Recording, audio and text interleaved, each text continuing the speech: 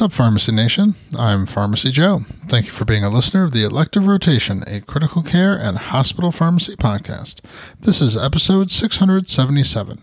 In this episode, I'll discuss the efficacy trade-off when reducing apixaban dose in patients with end-stage renal disease. I have all the evidence supporting today's show linked up in the show notes at pharmacyjoe.com/episode 677. The prescribing information for apixaban recommends not reducing the dose when being used in patients with end-stage renal disease and atrial fibrillation. However, renal elimination accounts for 27% of apixaban clearance.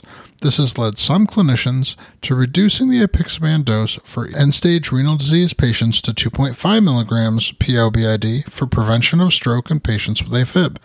A retrospective study published in Circulation that examined Medicare claims data can shed some light on the potential effects of this dose reduction.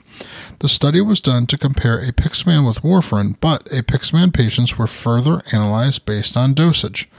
Apixaban and warfarin patients were matched in a 1-to-3 ratio from a cohort of over 25,000 patients. Study outcomes looked at the differences between groups in survival free of stroke or systemic embolism, major bleeding, gastrointestinal bleeding, intracranial bleeding, and death. In the matched cohorts, there was similar efficacy and less bleeding for the apixaban group when compared with the warfarin group.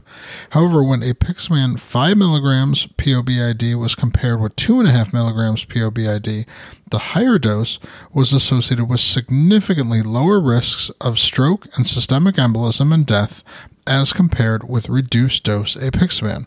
This was a statistically significant difference for reduced risk of stroke, systemic embolism, and death in favor of the 5 milligram PO/BID dose of apixaban. Prospective studies looking at apixaban in end-stage renal disease patients are underway, but have yet to be published. Until then, studies like this one and meta-analyses of other observational cohort studies form the basis for the apixaban prescribing information's recommendation to not reduce the dose when treating patients with AFib and end-stage renal disease. To access my free download area with 20 different resources to help you in your practice, go to pharmacyjoe.com/free. Thank you so much for listening. I'll see you in the next episode of the Elective Rotation.